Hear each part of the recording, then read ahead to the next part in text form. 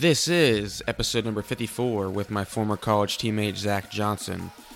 I've interviewed a lot of people on 50. This will be my 54th episode, and most of the people I've done are currently in baseball somehow. And I kind of thought, it'd be kind of cool to do a podcast with someone who is now finished with baseball and kind of talk a little bit about their experience while they were playing or coaching. And I first thought of Zach just because he's a good buddy of mine. I lived with him for 2 years, and he's finishing law school in 3 days. So he's done really well after baseball, and we really wanted to just kind of talk a little bit about, is the whole college baseball experience worth it? A lot of people, some have student loans because of that. Whether or not you should try to continue to play independent baseball after that. We also get into talk a lot about the Reds and the Twins, a team that Zach really follows pretty closely. So I think you guys will enjoy this episode. It's a little bit of a different format, just because it's not someone who's currently in the game of baseball. Hopefully Zach will get back into baseball because I think he can help out a lot of kids who are up and coming right now. So hope you guys enjoy today's episode, and here it is with Zach Johnson. We are now live with my former college teammate, Zach Johnson. It's crazy. It's been 3 years since we played together. Do you know that? Yeah. I mean, it's coming up here in May, right? Yeah, so, 3 years, dude. I don't know where May. the time went. What have you been up to since you're done playing college baseball? Well, it's kind of funny. On Thursday, this Thursday is my last final in law school. So that's been my 3 years, and that's why I think for me, especially, it's gone super fast. I've been busy with that. It's been a good experience, but I'm frankly I'm ready to get out of the books, and I don't know, maybe I'll be regretting this, but I'm ready to join the real world finally. And did you know while you were playing, while you were in college, that I guess early on, did you want to be like a lawyer or practice law or go that route? Yeah, I would say I knew back in high school it was definitely I wanted it to be an option. Obviously, I wanted to play baseball as long as I could. That was no doubt a thing, and then as soon as that became, the end of that came, I was like, all right, so this is definitely my next path, and so it's been something that's been in the back of my head for a long time. Well, there's a lot of agents, I guess, specifically who do get a law degree, to practice law, and there's just a lot of people in general who get law degrees who don't necessarily become a lawyer. Mm-hmm. So would that be something that would ever interest you, like not just becoming a lawyer, but maybe something else? Absolutely. I mean, sports have been my life forever, and they still are. But in the meantime, I really wanted to get my law degree. I'm working at a firm here starting in August. What firm? I'm working at Robbins, Kelly, Patterson, and Tucker. They're downtown Cincinnati. About 25 attorneys. We do a little bit of everything. And I wanted to get that private experience. We'll see how long that lasts. It could be the rest of my life. I love it there, and who knows what happens, but it's definitely in the back of my head. Sports has, always been my first love with things, and so to get back into that is definitely never going to be fully off the table. Do you regret not continuing to at least try to play some indie ball? Because, and the reason why I bring this up a little bit is I don't know, I don't follow a lot of football or NFL, but the NFL draft was just on, and it was really cool to read up on some of the stories about guys who were I think, well, hell, the number one pick was a former college walk-on. Right. He Texas Tech. Hey, there we go. So I mean, and then there was another guy, was it Josh Allen, who was went to JUCO and then got 2 offers out of JUCO and went to Wyoming. Now he's a first-round pick too. So yep. I mean, is there any regret to not continuing to at least try to play baseball a few more years?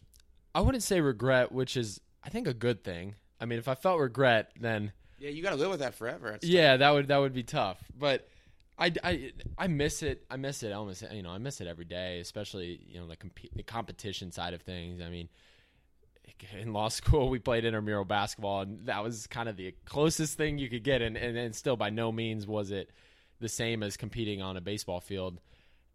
And I mean, I wish I was still playing, no doubt, but I don't regret it. I don't, and I think that's a good tell for me. I think for me it might have been just like I think my arm had enough a little bit. Yeah, you had a couple surgeries. Yeah. I had quite a little college baseball story. I don't know if you want me to get into that. Yeah, let's now. get it. Let's hear. I want to hear your. You started out Texas Tech. Yeah. You walked on, right? Yeah. I was a preferred walk-on at Texas Tech, and so that was kind of like a recruited walk-on spot. And I spent 3 semesters there. I left going into my second year. I redshirted my first year. I got mono really, really bad. Lost like 15 pounds around Thanksgiving time my freshman year. So had to hit the brakes a little bit, especially when I was 100. When losing 15 pounds, man, I was back down to 175. So let's just say I wasn't quite the filled out college athlete yet. So then I ended up transferring to JUCO in Texas. We played in the league with Howard College. They're probably the most known JUCO in that league. I mean, San Jack is down there. They weren't in our conference, but some phenomenal baseball in junior college. By the way, that was a unique experience. I saw some things that I saw some things I never saw even on the D1 level. Like there were some players that I don't think they ever made it because of some issue here and there, but there was some ridiculous stuff down there, and it was a good experience though. I threw a lot. I started every game down there that I could. So it got me that first real college experience, and transferring to Xavier that following year. I'm glad I felt a lot more prepared going into that than I did going into Texas Tech. I felt like I was ready for college athletics at that point, which is one thing that's pretty hard to prepare for, I think, until you really experience it. Some guys get it right away, and some others don't. Do you think D1 is D1 baseball, is that overrated in your opinion? Because everyone I work with high school kids now, everyone is obsessed with going Division One. Well, I think I don't know if it's overrated, but I definitely think people need to be open to the fact that JUCO and D1. Yeah, I think people need to be open to the fact that there is absolutely tremendous baseball in a lot of areas. And the thing is, one of my former teammates, he was a former teammate of mine growing up through club travel baseball. He went to junior college for 2 years, and it's Casey Fletcher. He was the son of Darren Fletcher, who was an MLB All-Star catcher for the Blue Jays for a while. So he went to junior college in Illinois, spent 2 years there, got bigger, stronger. All of a sudden, he transfers to Illinois and is like a two-time, I think he was all-conference one of his final 2 years, and ripped the ball. And so my point is, the whole point that I'm making is, just because you don't make it to D1 immediately doesn't mean that, there's by no means is your career over, because plenty of guys make it from all different avenues. It's the great thing about baseball. You hear the stories of the guys going out of indie ball. That never even played Division III baseball. It's one of the great things about baseball. Dude, when I was at Xavier, if you brought up indie ball, I thought that was like a glorified men's league, and that could not be further from the truth. And right. I mean, I don't even know, like, how familiar are even you with indie ball? Besides former teammates like you and others, one of my really good friends, he lives in Dallas, Texas, Sam Martin. He's actually likely to actually come up and play for the Freedom later this year. I don't know if I can say.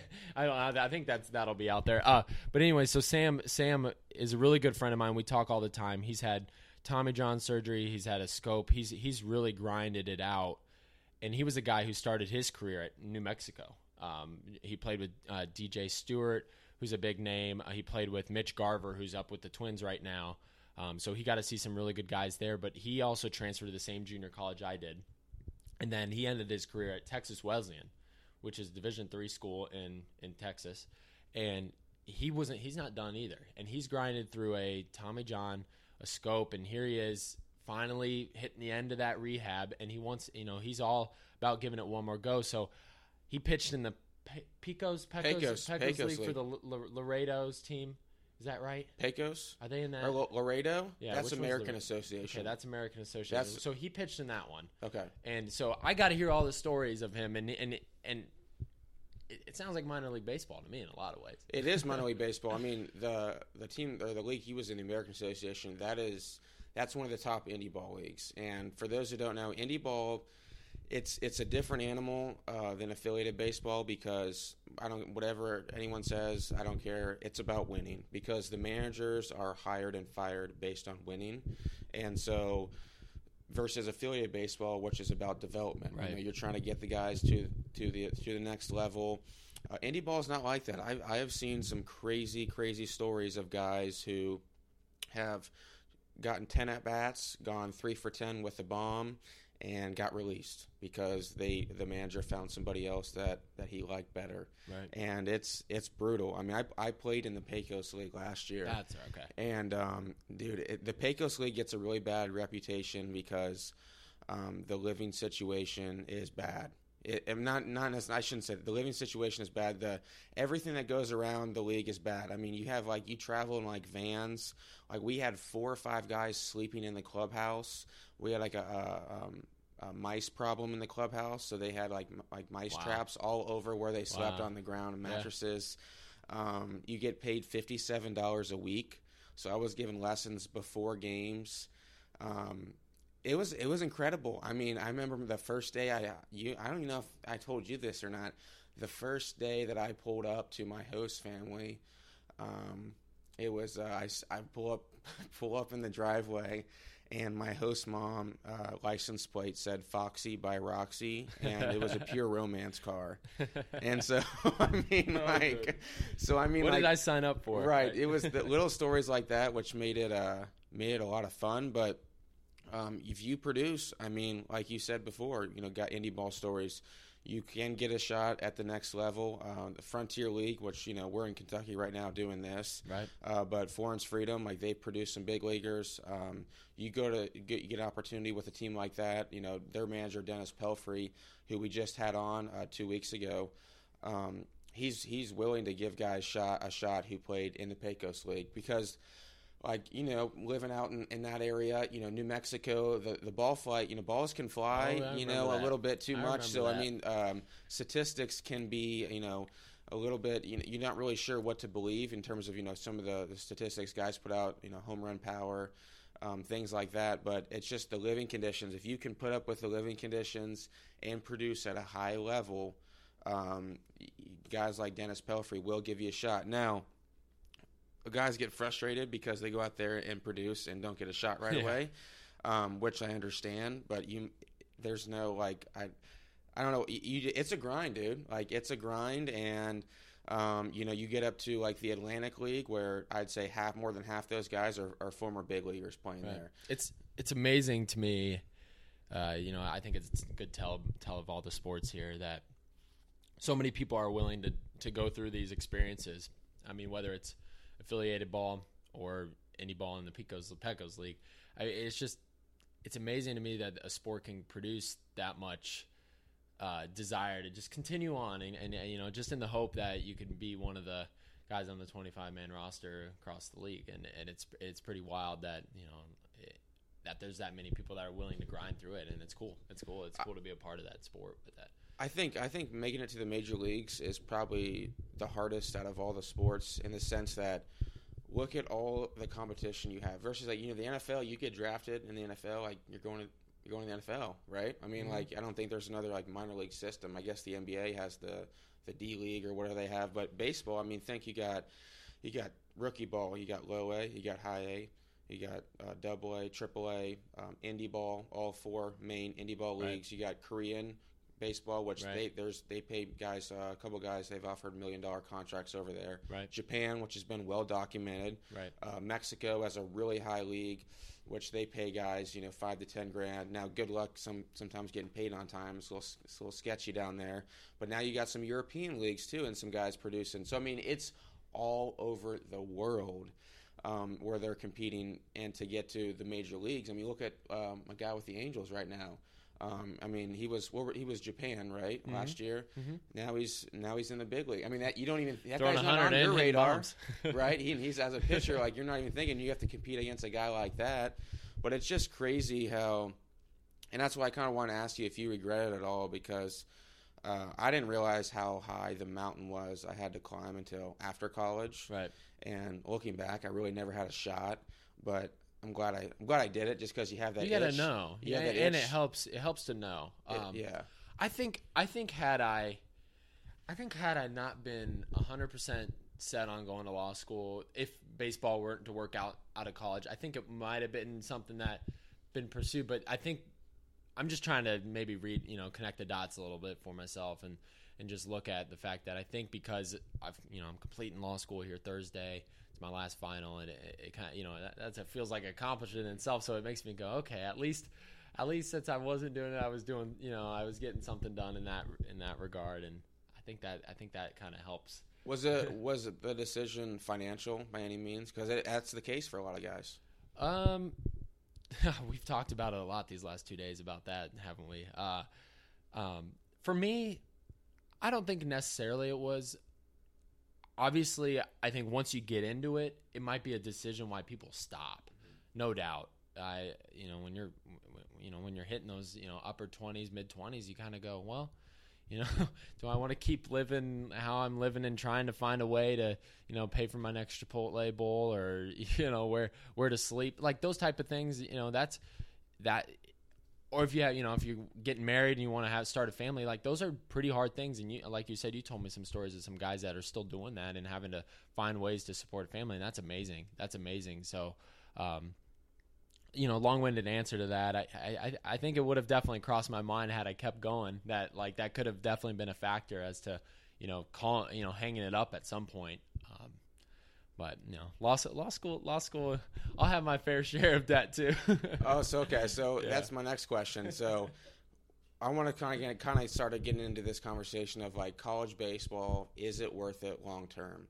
In your opinion, 100%. 100%. You mean? I mean, because like let's break it down from like a financial standpoint, and that's kind of why I brought up is D1 being overrated because guys are obsessed with going to a big time school and they like a Vanderbilt or something like Right. that, for example, or I don't even know, Right. like just throwing a school out with really high tuition, and then they go into debt and they're paying that off for the next 25 years. Right. What's your take on all that?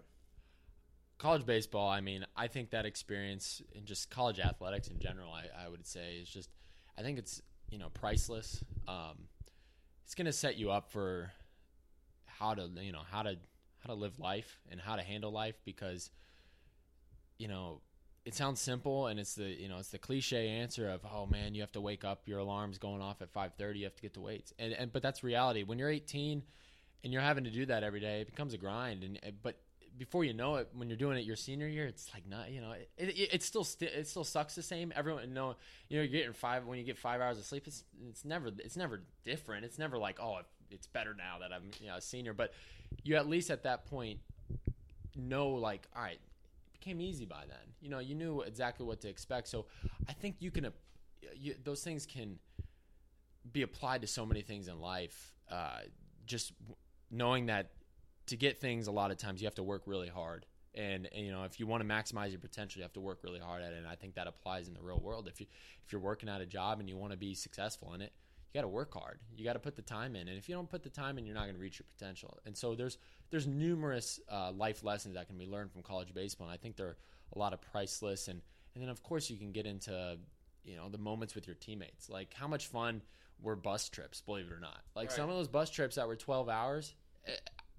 Whether we were playing Mafia or cards or whatever, they were fun. Don't get me wrong. There were moments where you're like, all right, it's 4 a.m. I'm about to lose my mind. Everyone lost their mind on a bus. But, yeah, absolutely. I'd recommend it to anyone, even if it is, going to be a 25-year impact because I still think it's a priceless thing to me. And also it's just you go into college immediately with a group of friends kind of built in a sense. Yeah. I mean, I guess if you're on a team with a bunch of like douchebags or jerks, luckily that's never been the case for me. I feel really, really lucky, and I can't imagine that being the case like really anywhere, especially these days. But baseball players are all the same. Yeah, honestly, and it's just that provides a huge and I know this word's huge these days anyway, but it's true, like an inclusive type of environment where it does. Yeah. you go into college now and you don't feel as alone. You feel like you're built into a system where you have like a big brother. We had that program I know at Xavier, Right. and before you know it, then you get the routine down. But you have it's built in friends. It's built in a structure, which is huge. I mean, Yeah. I don't know how like regular college kids do it. I remember being hurt a few times. I know you were hurt too, Mm-hmm. and I was like, man, like I'm so bored. Right. Like, you know what I mean? Like I can't imagine like just waking up and just going to class and just studying all day. Like that's where kids get into trouble, I feel like. I mean, would you agree with that? I definitely think.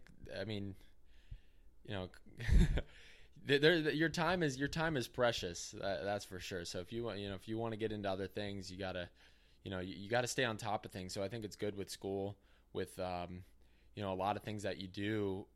If you want to go do something on a Friday night and you don't have, you're off Saturday or Sunday, and you have an exam Monday, you got to get that stuff done, or you're just going to do bad on it, which is, in the case for some, it happens. We've all had teammates in situations where, ourselves, where we definitely weren't prepared for something because we lost track of time. But those are the type of experiences that become valuable. You learn like, oh, wow, well, I didn't use my time wisely here. Oh, I'm taking this exam right now. This isn't going to go well. Or it's like, hey, I got to do what I wanted to do, but I balanced my time enough, and not only did I get good practice in this week, I got to hang out with my teammates, and I got to be ready for this exam on Monday that I was this time. So it's like those type of things right there. And then, but the other thing is, which makes it really tough as well, is playing time, right? Because playing time, I mean, that's huge. Yep. It's huge. And I coach at a school right now, Madeira High School, which is a local in Cincinnati area. It's a smaller school, and it's different than like what we were used to, like especially in college, where like playing time was just like you would do anything to like play. You know what I mean? If a coach like threatened you with like, you're not going to play if you don't get X, Y, and Z done, like you're going to get X, Y, and Z done. Right. Kids these days, or at least the kids that I deal with, the playing time factor isn't as a big of a deal. And I'm just kind of curious, did you ever think about becoming a coach and kind of implementing kind of what you learned to like the next generation? And I guess I'm starting to do that a little bit, but I'm kind of curious if you're in that mix as well. It's funny. I've had that question a few times over the last couple weeks.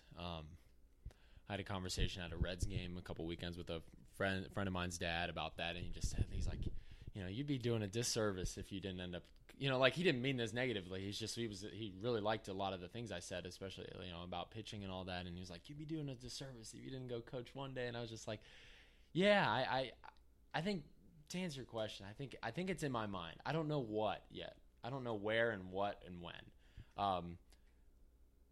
My gut tells me I want to work almost specifically with a group of guys, not necessarily maybe a whole team, and that might be in a team atmosphere, but I think I'd be leaning towards more like a specialized, like working with the pitchers or working with this or that, just because I like to get my hands on things and develop programs and set things up for more of a longer term success rather than just a quick bam, bam, bam decision to make it better for the next day. So I think having the chance to work with some pitchers one day, depending on what level, would be something I'd like to do. I'd love to see a kid, at 14 years old start here, and then at 17 he signs his LOI to go play somewhere, and I had a hand in that. That'd be really cool and rewarding to me. So I think something like that I could see myself down the road. I don't know when, though. I don't know when. That'd be the interesting part. Coaching high school baseball, if you ever do end up coaching high school baseball, it's a treat. I mean, I'm the head JV coach, and you don't do it for the money. I mean, I'm getting paid, I think, $2,000 for the entire season, before the season, during this. It's the whole thing. And I think some of the stories and some of the things that I have seen on a baseball field, I have never seen in my life. I mean, and it's been a lot of fun. But teaching the kids, the little stuff like showing up with your belt, showing up with the right pants, right? And then like having to discipline them. And I remember I don't have Coach Goog, so we played for. He's now at UC. he would always tell us how it's really tough he would hate discipline us. He would hate, have making us run or getting mad at us and it's so true. He would do it, though. He did it, but he would do it. Hated it. And like you would always be like, I don't think you really hate it, but like once you become a coach and you develop those like relationships, and you really care, you realize like you do hate it because like it's someone you care about, and I think that one of the toughest things, and this is going to catch you by surprise. One of the hardest things that I have that I've had to do, well, I guess two things. One is make the lineup every day, right? Because, some kids don't get to play, even though it is JV baseball. But the second thing is the after the game speeches. What to say to them, huh? After the game speeches. I mean, I'll get out there sometimes and I'll be like, all right, well, good game today. That play in the first inning, Jacob, that can't happen, this and that, and then you get a blank face, and like all these people are staring at you, so like you got to come up with something, and they're like, all right, let's get a break, we'll get ready for tomorrow. You know what I mean? It's just like this like awkward. So I guess the after the game speeches when it's just you, because it's just me coaching right now. That's been one of the hardest things to do, but I think you would be a really good coach just because, and I brought up the whole playing time situation because. I didn't always start. You didn't always start. No. But I mean, like you doing like implementing that type of like discipline and like hunger and like kids who have just always like they don't get it, and that's what's different because like you've always wanted to pitch. I've always wanted to play, but not everyone has wanted that. You know what I mean? Does that make sense? Like no. It is. I mean, at some point, the kids who don't want it will get weeded out. And to your point, though, you want to create the guys that want it, though. I mean, that's part of coaching, right? You're coaching baseball because you love baseball. These guys are playing baseball. Could be for a lot of reasons. Some of it could be, they love baseball. Some of it could be, I'm talking about a high school level or below. Some of it could be, I just want to hang out with my friends. Yeah, I want something to do, or someone told me to sign up. And so it can start as that, and the goal as a coach, I have to imagine, is to to instill what your beliefs on baseball in other people, and some of that is hopefully turning some of these guys into loving the game as much as you do, and in that part, that would be creating that desire to want to be on the field every single second possible, or wanting to pitch every single pitch, inning, whatever that you're capable of. And so absolutely, like that's real cool. I wanted to point something out too, back on the Goog story. I was thinking, just as a fun moment, how many times did after a game, say we, it was one of those games we lost, right? And we would get, we'd do our runs, right? We'd run if we're on the road, and we're all like, oh, this is terrible. And we're sitting there and we're about to talk, and Googs will say something about like a play in the second inning. You're kind of like, was that even like? I know we did it wrong, but that had no impact on the game. And so it's kind of funny you saying that, because how many times did we go back on the bus and go, why did Googs bring, like, I can't believe Googs brought up that thing about this thing that didn't even matter. He doesn't even remember in the 8th inning when we, we dropped we walked 3 guys, or we made an error in the field, or we struck out 3 times. Like, doesn't even remember that. And it's funny hearing you say that. And then, so you weren't at Xavier yet when I'm going to tell this Goog story, but I bet you've heard it before. So imagine. One of my freshman year, we were in at Charlotte, and I was rooming with Mike Moore, who played with us at Xavier, and who graduated from Vanderbilt Law School, right? He graduated now, right? Yeah, he's done. So he's in his first year. Right, so we were rooming together, and I guess he knew a couple of players on the UNC Charlotte team, and we were freshmen, so I guess normally what would happen is we would all go out to eat as a team together, right, unless our parents were there. They right. would let the coach know, but I didn't really think anything of it. Mike was just like, hey, I got a couple of buddies on UNC Charlotte. We're going to get something to eat. If you want to come. I was like, yeah, sure. So we ended up going over right across the street, or not too far away. I don't think there was a bikini bar. I mean, it was literally called the Bikini Bar. And we walked in there, and, obviously the coaches and players, they take the bus, they get something to eat. That's always what happens, especially the coaches. And we walk in the restaurant, and we get seated and we look over and Googs is sitting there. Googs is sitting at the bikini bar with like some of the like former like player or something like that, and the look on his face when he saw me and Mikey Moore was, I mean, he was so pissed, and we didn't play the rest of that weekend. Yeah, but it's funny. It's funny stories like that that are pretty cool, and it goes kind of goes back to traveling on the road, and doing that sort of thing. I want to talk a little bit about let's talk about some big league baseball here. You're a huge Twins fan. Yeah, Minnesota. Have you always been a huge Twins fan? I've been a fan of all the Minnesota teams, thanks to my dad.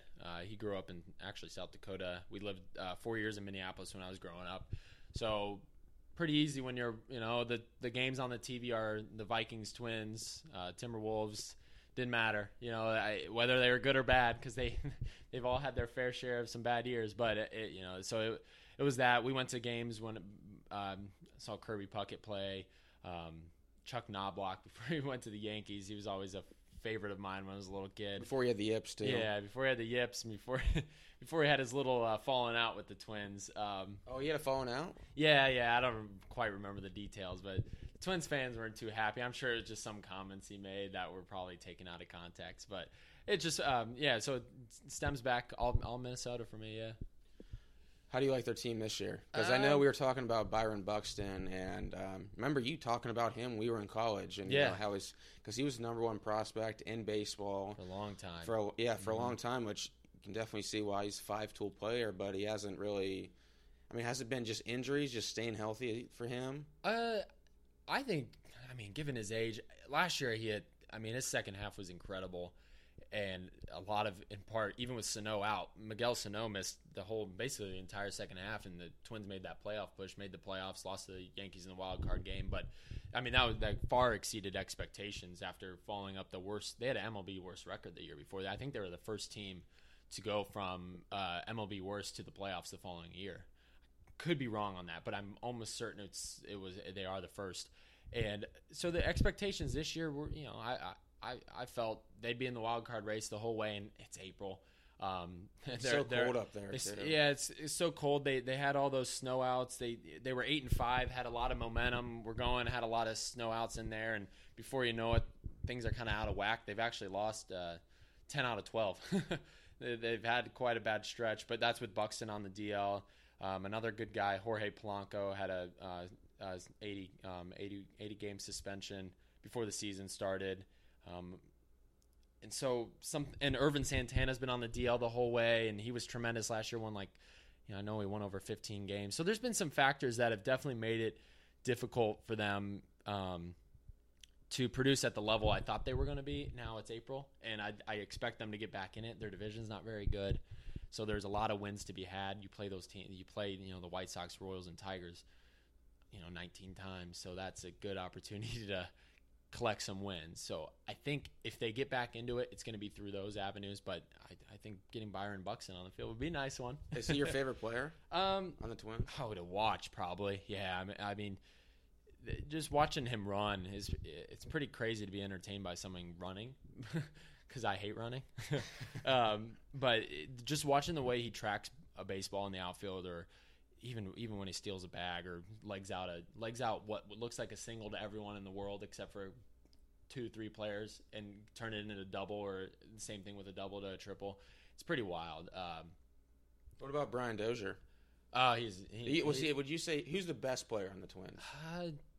Consistency wise, it's got to be Dozier. Every year for the last 3 years you get 260, 30 plus home runs. Like that's as consistent as it gets, and he plays great defense over at second. He really does. He can really glove it. So I think from a consistency standpoint, absolutely. I think Buxton, when he's hitting, he's got to be their best player when he's hitting, because you always are going to get the stolen bags. You're always going to get the defense. He won a Gold Glove last year. He throws 100 out of the outfield. He's got it all. So when he's hitting like he did in the second half last year, he's got to be their best player. But he's still young, and he's very streaky. He has months where he hits like 200, and then he has a month where he hits 330 and 8 home runs, and you're kind of like, well, this is the 5-tool MVP caliber guy that he could be. But I don't know if he'll ever get to that point. But I think he'll be that. I think he can easily be that 250 to 265, 15 to 20 home run, 80 RBI guy with 40 bags. Like that's. Did you see the Brian Dozier thing he did not that long ago on MLB Network where he changed? Where he said he talked about his swing. Oh, and how, I love that. I'm kind of curious on what your thoughts about the whole launch angle era. And for those who don't know, he was on MLB Network and he kind of said one of the things he did to change his swing was he would take a fungo at home plate and literally just throw the ball up and hit it as hard and as far as he possibly could to try to create that positive attack angle. You buy into all the launch angle stuff? It's funny. So this month, is it April? So April tomorrow's May 1st. April will be the first month I think in MLB history where there will be more strikeouts than hits ever. So don't get me wrong, people are striking out more. The pitching's great too. I mean, we're seeing higher velocities than ever. So it's also definitely way harder to hit a baseball. So I think some of that has played into the fact that, all right, so if it's harder to string together a bunch of hits, what's the next best thing? It's just hitting the ball out. Yeah, and that's one hit and a run or more if guys are on, obviously. But I think I'm on board with it. I've been joking around with a couple of my friends. I'm like, hey, one of my buddies has 2 kids. One's 2 years old, and I said to him the other day, I was like, listen, don't be teaching him any of that, line drive, swing down at the ball nonsense. Get the ball in the air, let it fly. So I love it. You watch it. My favorite guy is to watch Josh Donaldson talk about hitting. I think he's my hands down my favorite. He's had tremendous stuff on MLB Network. It's on his Instagram. It's everywhere. He explains it really well. He explains it so well, and I love how it's really not all. It's not necessarily like always swinging about up on the ball. It's really just changing the angle based on where the pitch is. And so sometimes the shoulders are going to be angled here because the pitch is down, or sometimes they're going to be if the pitch is at your chest and you're trying to hit it and you angle up, you're going to hit that ball straight up in the air. You have to have a little different swing path based on where that ball is. I really like that. And I'm not a hitter. I was a pitcher, guys. But I mean, as a pitcher, do you see some flaws in that where you could exploit that type of uppercut, a little bit of uppercut swing? Well, you've seen that, right? Guys are more up in the zone now. Remember everyone? It was as pitchers, you used to see pound down and away, down and in. Don't get me wrong, you can still. I mean, that's still most of pitching, but how many times have you seen the elevated fastball be used a lot more as an 0-0 pitch or a 1-0 pitch or 0-1? It used to be that let's extend his eyes up, bury him with the slider, like the classic change in elevations. But you're seeing guys literally throw the ball at the belt all the time, and guys are missing it because of this change in leverage. Because if it's harder, I don't know. I feel like the way that the swings have changed, if the ball's down and you're creating that leverage, it's a little easier to get that back to it opposed to if it's up at your chest. I think a big problem is people don't understand that you have to the swing is really dictated on how each person is built, right? So I'm more of a tight mover person. I'm more stiff. For me to have movements like a Josh Donaldson, who's loose and my you're not going to be able to do that. That would be detrimental to my game. You know what I mean? That's and so you see. I don't know if when Josh Donaldson really did that thing a couple years ago on MLB Network, you see all these kids on Twitter and Instagram, imitating his exact swing. Well, that's stupid because some of those kids aren't built like him. Right. So I mean, it has to be built around kind of you and kind of how you're built. But we are in Cincinnati, Ohio, so we're very lucky that we do get to watch the best hitter in second best hitter in baseball, and Joey Votto, in my opinion. I don't know if you've been to any Reds games lately, but there is literally nobody going to the games. No, there's no one there. I was actually at the one where he hit his first home run, though. The Oppo bomb to left. No, they're not great right now. Do you agree with them firing Brian Price 15 games into the season? For me, I just don't think it's going to make much of a difference. I don't know. Maybe there's something we don't know in the locker room. There's always that, right? You never know. Maybe at that point he had alienated the locker room, and they just, you were just kind of left with the decision. But I highly doubt that was the situation. Given 15 games in, and just the way he seems out of the in his interviews or post games, he doesn't seem like a guy that would lose the locker room that quickly. Right. But I like maybe the thought is that something like that is just gonna give you something different, and it, sometimes as a GM or an owner, you're kind of just stuck with a decision to make like that. But for me, I don't see how it was going to make much of a difference. Who do you like? Do you like Barry Larkin being their next manager? Do you think that'd be a good fit? Boy, it does seem like the trend right now is former players taking over big jobs. Whether it's, look around. It was Brian Roberts in LA, Alex Cora with the Red Sox. So there's some sort of sense of some success coming because these guys have done well when they've gotten there. So if the change right now is to go with kind of this, because all those guys kind of played in relatively similar eras, the 90s or early 2000s. So maybe that is kind of a trend that's working. So if that's the case, maybe Barry Larkin is the guy, and he knows Cincinnati too. They're all from here. Maybe he's got some insight on what it takes to make a small market team work. Because we saw it. We saw a pretty successful era. They didn't get as far as they should have, or could have. But baseball, when it's good in Cincinnati, is fun, and we know that. But here's something interesting for you. So all the former players who are now managers, I don't think there's been one Hall of Fame player who's been a manager. And the reason why I bring that up is because I wouldn't know that. You see a lot of former players or guys who always had to grind and always had to do look at all the video and all the mechanics and so they always had to really focus on the small details of every single part of the game just to make it. Whereas the two guys we mentioned are just that, Alex Cora and Dave Roberts. Right, and then you look at a Hall of Famer, Barry Larkin, who I'm sure he worked really hard, but a lot of it came very, very natural. So I guess from an analytical standpoint, would he be more of an old school type of manager because he kind of everything came so natural to him? Does that make sense? Instead of all the shift in and everything, I know that definitely does. That's going to be interesting. I have heard that. I know he turned off a lot of the front office employees when he was vouching for the job. Did you see that in spring training? No, I didn't know that. Yeah, he pretty much went out. And he's got an ego, which as a Hall of Famer, you would expect. But it's going to be interesting to see what happens with the Reds down the road because they got a lot of work to do, and they're far behind from an analytical standpoint and sabermetrics and that just technology. Like they don't allow driveline in their organization. The way the ball use. Interesting. I didn't know that either. I have friends who are in the Reds organization who, in spring training, they have to get to the field an hour before everyone else has to report just to do all their weighted ball stuff so they don't get yelled at. Oh, gotcha. So it's little stuff like that where this is gonna be like a 5-year project, I think. And I know you've being in Cincinnati, you've started following the Reds more since you moved here too. Yeah. I just hope Joey Votto's part of the winning team, before it's too late. Yeah, he's getting up there. He's still he's got 5-6 years on that contract, but that takes him up to 40, 38, 39, 40, something like that. Yeah. I thought they had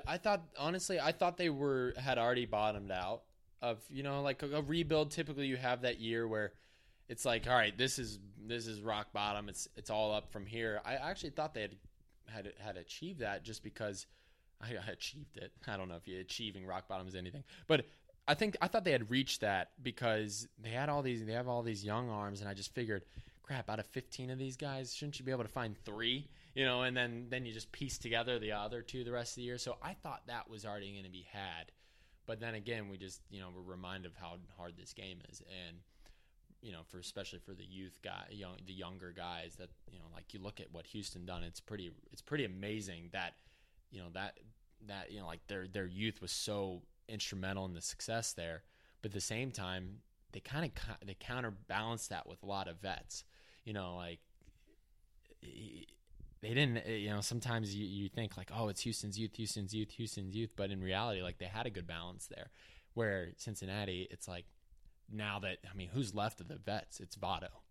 It's Votto and like Homer Bailey on the staff, who's dealt with, numerous injuries for the last 3 years. And so it's a little bit of a different situation where you're just having a bunch of young guys figure things out. And I guess, I was a little ignorant to that fact, thinking like that they might have already bottomed out because it's just young guys trying to figure it out. They're talented. You know, you're going to have to give them some time. And at some point, the Reds will have to identify when that moment is to start injecting into the team. I know a lot of people get real frustrated about money not being spent now, but what's money spent on this team going to do? Nothing. You're just wasting your time. You don't need to buy, like the Phillies, like get an Arrieta. What would that have done for the Reds? You know, instead you're just paying a guy $30 million a year to who's already in his 30s. Yeah. So there, like that will be the key for Cincinnati, I think, is once they start getting these guys, like Nick Senzel will be called up, I'm sure, here shortly. Once those guys start getting established and you're seeing something happen, when is the moment to buy, your fourth and, your third, your mid-rotation starters to kind of, fill the gaps? When is it to go get that eighth inning guy to help, Iglesias at the back end? It's not now, but it's going to be a moment. And if they miss it, then they're going to go right through the cycle. If they nail it, you might be back in the playoff race again. And and I 100% agree with what you said there. And they also have to start cleaning house throughout the minor leagues in terms of some of the pitching coordinators and hitting coordinators and I'm sure they're great guys or whatever, but they're teaching things that are 20 years old. That's what the Twins did. I mean, they had their so Terry Ryan, who was successful, had a hell of a career with Gardenhire and Terry Ryan with the Twins. They took him to what, like 7 divisions in the 2000s. A lot of people forget that because the Yankees just were their kryptonite. They could never get past them to make a World Series, but they were tremendous in the from the 2000 to 2010. When it was the Mauer Morneau, when the year they had Jim Tomei and like they were Johan Santana, Liriano before he messed up his elbow. They were awesome, but they were backwards. So Terry Ryan, they kind of were like, all right, it's time. So the new guys that came in, one was from the Indians and one from the Rangers, and they gutted everything. And it was a lot of hard decisions because guys that had worked in your organization for 20 years, kind of hard telling them like, listen, hey, we're going a different direction, because he has, I'm sure, worked his ass off to get there. But you're seeing that with baseball right now. There's a huge, the shifting is the most blatant, obvious thing that's different. We've never seen anything like that until the last few years, and it's only going even more. I've heard some interesting things about the Astros, how they're like cutting edge on some of this stuff with their pitching, and I heard something with, I don't know, could be blatantly just here, people just talking, but I heard something with like Verlander. Verlander, they identified him as someone that had something going on with something with his, his grip of some of his off speed, and they were like, we need this guy now, because I know, someone identified an easy fix, of a hand, a grip, somewhere where he's finishing through the baseball. Verlander looks like he did he looks like he did, 4 or 5 years ago again, and won him a World Series. So the decision was already, they already have benefited from it just based off of that. But it's interesting how that whole thing can apply. Oh, and piggybacking on that, it's funny how, look at the 2 teams who made the World Series last year, the Astros and the Dodgers, the 2 teams who were at the forefront of all the analytics and all the, new technology. Well, I really appreciate, you coming on today. We're doing this podcast, and I know you're starting your real world job in August. So if you want to there's still time. You still could go play, I could get you a spot in the Pecos League if you want to do. If you want to do, I would say don't go to I would say there's a couple teams I would go to. High Desert Yardbirds, which is where I was, Bakersfield, possibly Tucson. You'd have put up some great numbers there because that's a pitcher's park. Oh, there we go. Don't go to anyone in the other division just because the ball fight, your ERA would just skyrocket. I remember that from West Texas. It flies. It flies. So I would go to those 3 places if I were you: High Desert, Bakersfield, or Tucson, or anyone else who's really out there listening, because that other division, those numbers just don't really translate. So if you want to, let me know, and then you come back in the real world. So I appreciate you coming on today, man, and it's crazy. It's been 3 years since we played together. Right. I guess we're getting old. Yeah, we are. And again, man, I appreciate it. Absolutely, Peach.